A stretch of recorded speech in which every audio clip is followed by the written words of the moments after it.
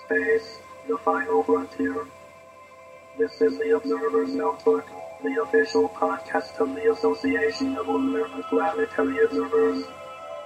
Its mission to explore the solar system, to seek out new observations and data, to boldly go where no podcast has gone before. And now the host of the Observer's Notebook, Tim Robertson. Hello and welcome to the Observer's Notebook, the official podcast for the Association of Lunar and Planetary Observers. I am Tim Robertson, your host of this podcast, and also the coordinator of the training program within the organization. The Association of Lunar and Planetary Observers is an international organization devoted to the study of the sun, the moon, the planets, asteroids, meteors, and comets. Our goals are to stimulate, coordinate, and generally promote the study of these bodies using methods and instruments that are available to the communities of both amateur and professional astronomers. The Association of Lunar and Planetary Observers collects and analyzes observations of various solar system bodies and associated phenomena and publishes detailed reports concerning these bodies in its quarterly publication, the Journal of the Association of Lunar and Planetary Observers, also lovingly known as the Strolling Astronomer. The Association of Lunar Planetary Observers maintains many individual observing sections and programs devoted to the studies of the solar system bodies and phenomenon. Each is managed by one or more coordinators that collect and study submitted observations. You can visit us on the internet at www.alpo-astronomy.org. That again, www.alpo-astronomy.org. Now, on to the Observer's Notebook.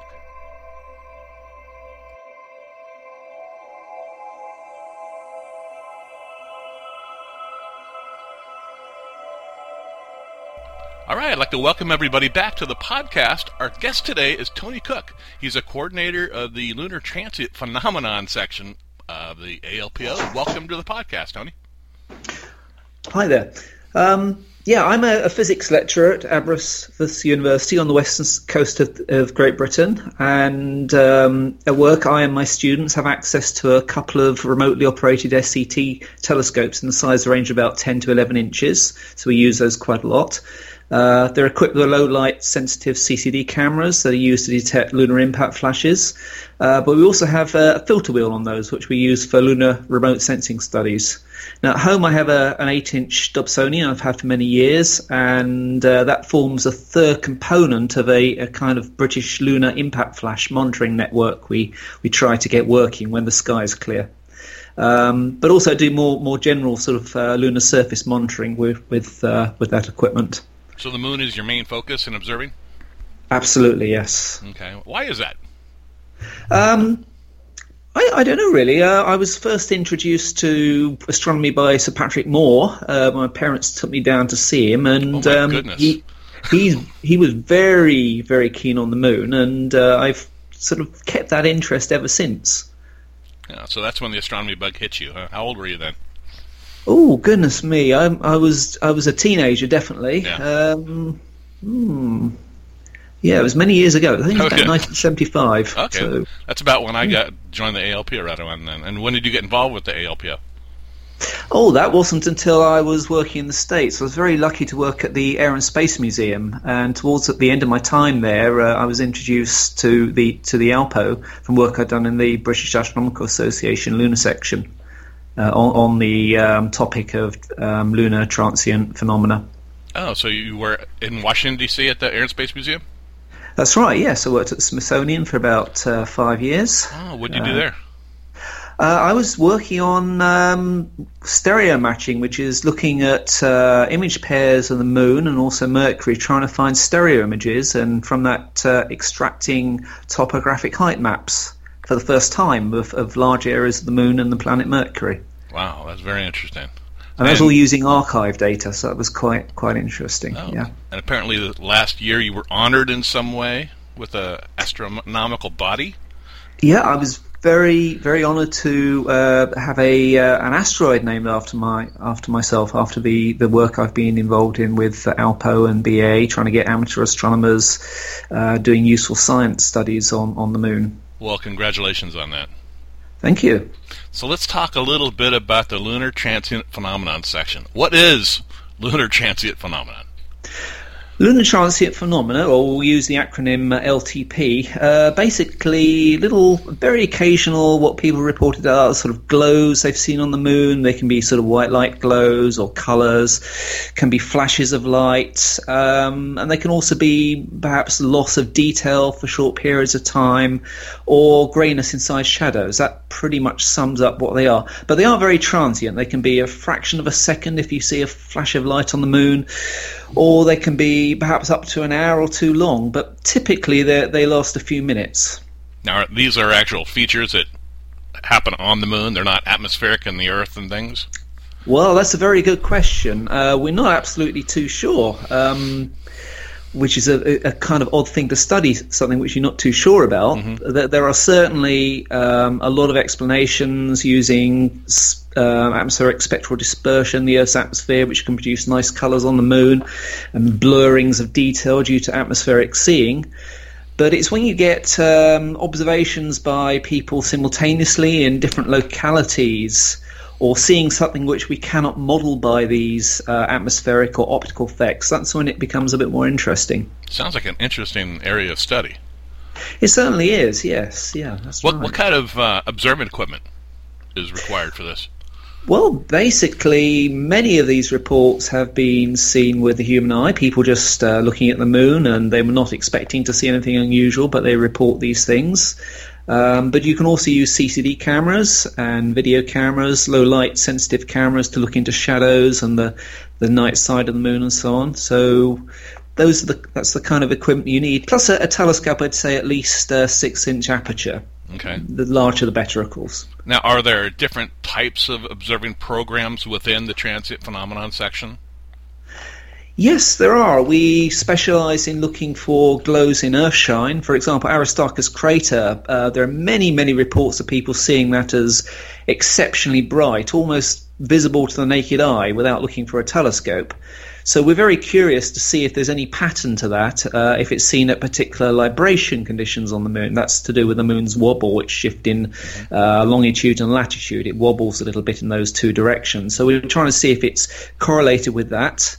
We're also comparing that with the brightness of Aristarchus on the day side of the moon at full moon, which is basically what you see, the kind of image you get in the moon when you're looking in an Earthshine. It's a full moon image, but a lot fainter, but illuminated by the light from the Earth. So we're very keen to have people taking images of Earthshine. That's one avenue.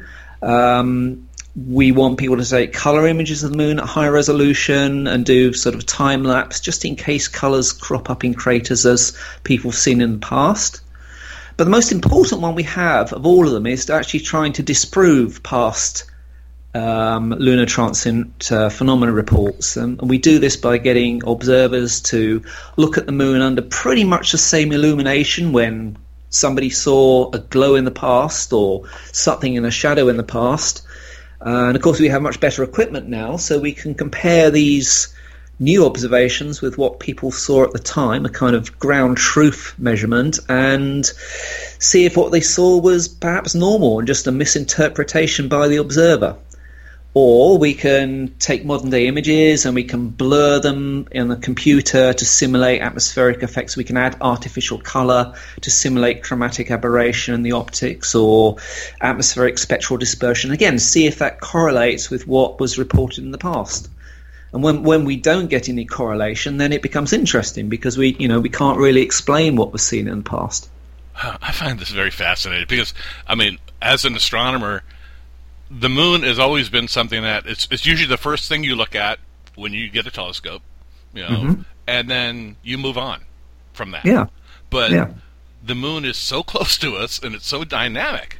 I mean, just what you're explaining, what people can see with the telescope, it gives, it's exciting to have the moon? Yes, to it look is. at? I wouldn't say it's particularly dynamic. I mean, from what we learned from spacecraft data, it's a pretty dead world. I mean, it's some of the most. We do see impact flashes on the moon from recent meteorites striking the lunar surface. That's what Brian Cudnick does at ALPO. But in terms of geological processes, we're talking usually about sort of millions or hundreds of millions of years. So there shouldn't be much going on. True. However, the NASA's Lunar Reconnaissance Orbiter has taken pictures when it got to the moon and compared them with pictures now, and they have found some changes. They're all of the order of about meters or tens of meters in size, and they're due to landslides, ray material thrown out by fresh craters, and so on. So we have a bit of a conflict there in that although small-scale changes are happening on the moon almost as we speak, we shouldn't really be seeing any large-scale changes. So that's at kind of odds to what some people have been observing in the past. So we're not too sure what's going on there. Okay. Now, you mentioned some of the NASA work, the space probes. Is there much amateur and professional collaboration in this section? Not at the moment. There has been in the past. I mean, during the Apollo era, there was a huge bandwagon effect. You know, literally hundreds of people around the world were observing the moon, reporting LTP going on all the time. And I personally don't believe the moon was suddenly active when Apollo was there. I think it was people getting over enthusiastic and just reporting the minor little things which looked odd to them. And these ended up in the catalogues produced by NASA. There was one produced by Winnie Cameron, which is the main catalogue which is available. That had about just over 1,000 reports in it. But a lot of those are a little bit untrustworthy. And since that time, we also had, when David Darling was in charge of coordinating LTP observations, we had observations during the Clementine mission in 1994 and later during the Lunar Prospector mission. So there has been collaboration in the past, but presently there's not a lot going on right now. Yeah, and you mentioned earlier that simultaneous observations are really useful, because it gives you the opportunity to, okay, now one observation is validated with another. That's absolutely correct. Yeah, if we get two images taken from different geographical locations in the world, just like for impact flash observing, you can pretty much show there's something possibly going on the moon, unless it's a natural appearance of a feature, and people are just perhaps not used to interpreting what it looks like. That's one possibility. But yes, dual observations are very good ways to confirm LTP. Do you ever have programs where you set up, okay, for this time period, we'd like to have more than 2 or 3 observers watching this area of the moon? At the moment, no. We've done that in the past. At the moment, we try to concentrate on disproving past LTP. We publish a set of predictions. It's online, and I'll give you the website for that later. And we encourage people to go out in different parts of the world and observe particular features. So it'll match the illumination to within about plus or minus half a degree to when an LTP was seen in the past. Okay. So this is really valuable because it can disprove a lot of these LTP, and we can get rid of all the bogus observations and just concentrate on the good ones. Okay. How many current contributors do you guys have?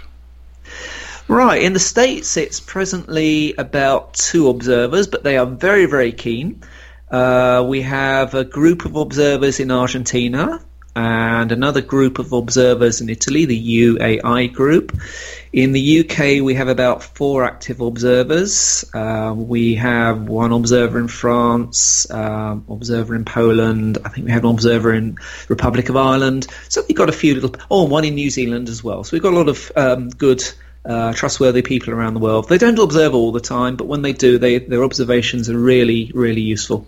And most of them are CCD images, or are they visual? What type of observations? We do still have some visual observations, and they're very welcome because you can then compare those with the majority of LTP reports which were visual in the past.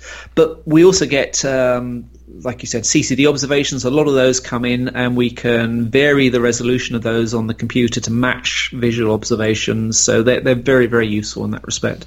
It sounds like video might actually be something helpful for this type of observing too. Absolutely, a time-lapse video that will be very, very useful, particularly looking at lunar earthshine or monitoring the interiors of lunar shadows. Okay, where are the observations published? Right, the observations are presently published in the TLO, the Lunar Observer, which is a publication of the lunar section of ALPO, and almost an identical copy is published in the British Astronomical Association Lunar Section Circular. And then every so often I produce summaries of LTP seen during the year for the Strolling Astronomer journal. Yeah. Okay. What do you see for the future of the Lunar Transient Phenomenon section? Well, I'll be getting a paper out sometime on the statistics of LTP once we've filtered out some of these bogus observations. And then hopefully that will get into print, and then we can concentrate on particular aspects like looking inside shadows of craters. That's a particularly valuable area to look at. Looking at the brightness of Aristarchus, monitoring that over time. So yeah, there's a whole range of things we can be doing. Great. Is there any additional information you'd like to share about the program? I will send you a list of websites so you can put that online. I would like to say there are several professional astronomers who have been interested in this in the past. Dolphus in France recorded some LTP using polarized light. Professor Arlene Krotz at Columbia University was doing a large number of statistical analyses on LTP. So there's a lot of good professional studies out there. Okay. How can everybody get a hold of you? They can contact me on my email address, which is atc@abba.ac.uk, or on the ALPO address on the website there. Are you on the Twitter or Facebook or anything like that? I have a LTP alert site on Twitter, and I'll send you that details for that later on. I'll add all those links and your email address to the show notes. Okay, thank you very much. All right, Tony. Well, thanks for coming on. Okay, it's been nice talking to you. All right. Thanks. Bye.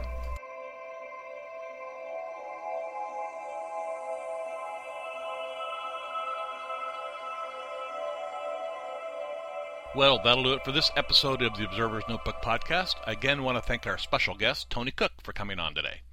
We upload a new episode of the Observer's Notebook every few weeks. You can subscribe to us on iTunes. If you do, please rate and review us. I do appreciate it.